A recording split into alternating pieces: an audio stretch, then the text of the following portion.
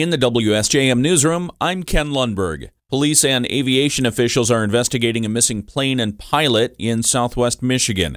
WSJM's Andrew Green reports. Authorities are looking for an 82-year-old man who went missing with his plane after taking off from the Dowagiac Municipal Airport on Sunday. The Dowagiac Department of Public Safety says police were called to the airport about 8:15 p.m. and told Richard Martin had departed the airport in his Martin's Sonex plane about 11 a.m. and never returned. They learned he often flies his plane for around an hour or two on Sunday mornings. The Michigan Wing Civil Air Patrol is now requesting help from the public as it searches for the aircraft and the pilot.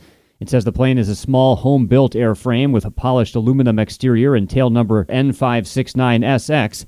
Martin was the only person on board. Witnesses reported seeing the plane heading north soon after takeoff, and CAP aircrew and ground teams are currently searching the areas north and northwest of Dowagiac. That includes areas around Benton Harbor and South Haven. Extended searches may include areas in the counties of Van Buren, Kalamazoo, St. Joseph, Cass, Berrien, and Allegan. Anyone with information on the missing plane is asked to contact Civil Air Patrol.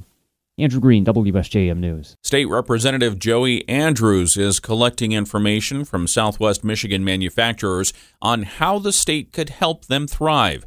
He took a tour of Edgewater Automation in St. Joseph on Monday to talk up the governor's Make It in Michigan initiative. Andrews tells us the plan seeks to boost manufacturing. We're talking with the governor's office and in the legislature on the economic development work group that I'm a part of about things like R&D tax credits to help companies like this invest in research and development for what's next for them, better machinery, better technology, energy efficiency, all sorts of things like that. We're also looking at changing the way that we do economic development and attraction in Michigan, focusing less on large mega projects and moving the focus more to mid-sized operations like what we have here, and not just attracting but also investing in expanding what we have. State Representative Andrews says Edgewater representatives had plenty to tell him. Their biggest challenges are finding workers and support for research and development. He says the tour was incredible as he got to see the latest and greatest in robotics. He's taking what he learned back to Lansing to help craft policy through the Make It in Michigan program. The Brandywine Community Schools Board of Education could order an investigation into the donation of $5,000 in books to the district by a nonprofit group. The group We Need Diverse Books approved the donation for the district this year after a teacher applied for it. However, at a Monday meeting, School Board President Thomas Payne said the application violated district policy because it was not first approved by the superintendent or board. I would recommend that we halt adding any of these additional books to the library, and as well as remove the donated books from the library until an investigation is completed.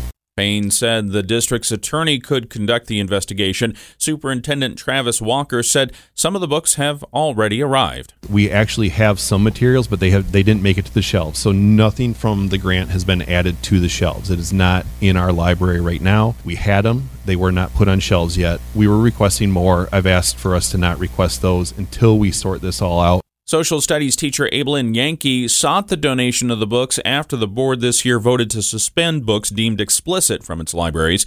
Yankee told us last month her understanding was that the books could still be donated to the district. The Board of Education will seek an estimate from the district attorney on the cost of an investigation.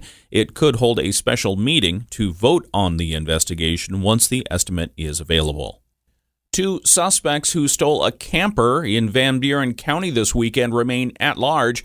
The Van Buren County Sheriff's Department says deputies were called to the 64,000 block of 77th Avenue in Keeler Township around 10 a.m. on Sunday on a report of a 30-foot camper and a lawnmower having been stolen.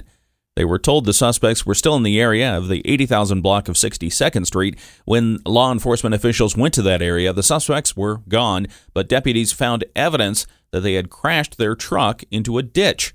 They then took off again, still towing the camper. The suspects have not been found as of yet. The camper is described as a white Cherokee camper. The suspects were in a Dodge Ram pickup. Anyone with information on the thefts is encouraged to contact the Van Buren County Sheriff's Department. Great news for Nelly fans coming from the Allegan County Fair organizers. They tell us they were able to work with rapper Nelly to reschedule last Saturday's canceled concert.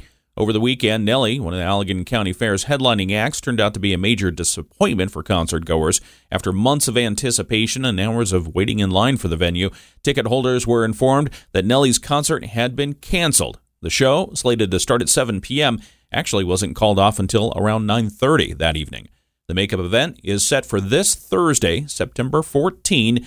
Doors will open at 5:30. Comedian Steve Trevino will start the show at 7:30. All tickets from the original date will be honored at the entry gate, and concert goers have free parking with their tickets. In the WSJM newsroom, I'm Ken Lundberg.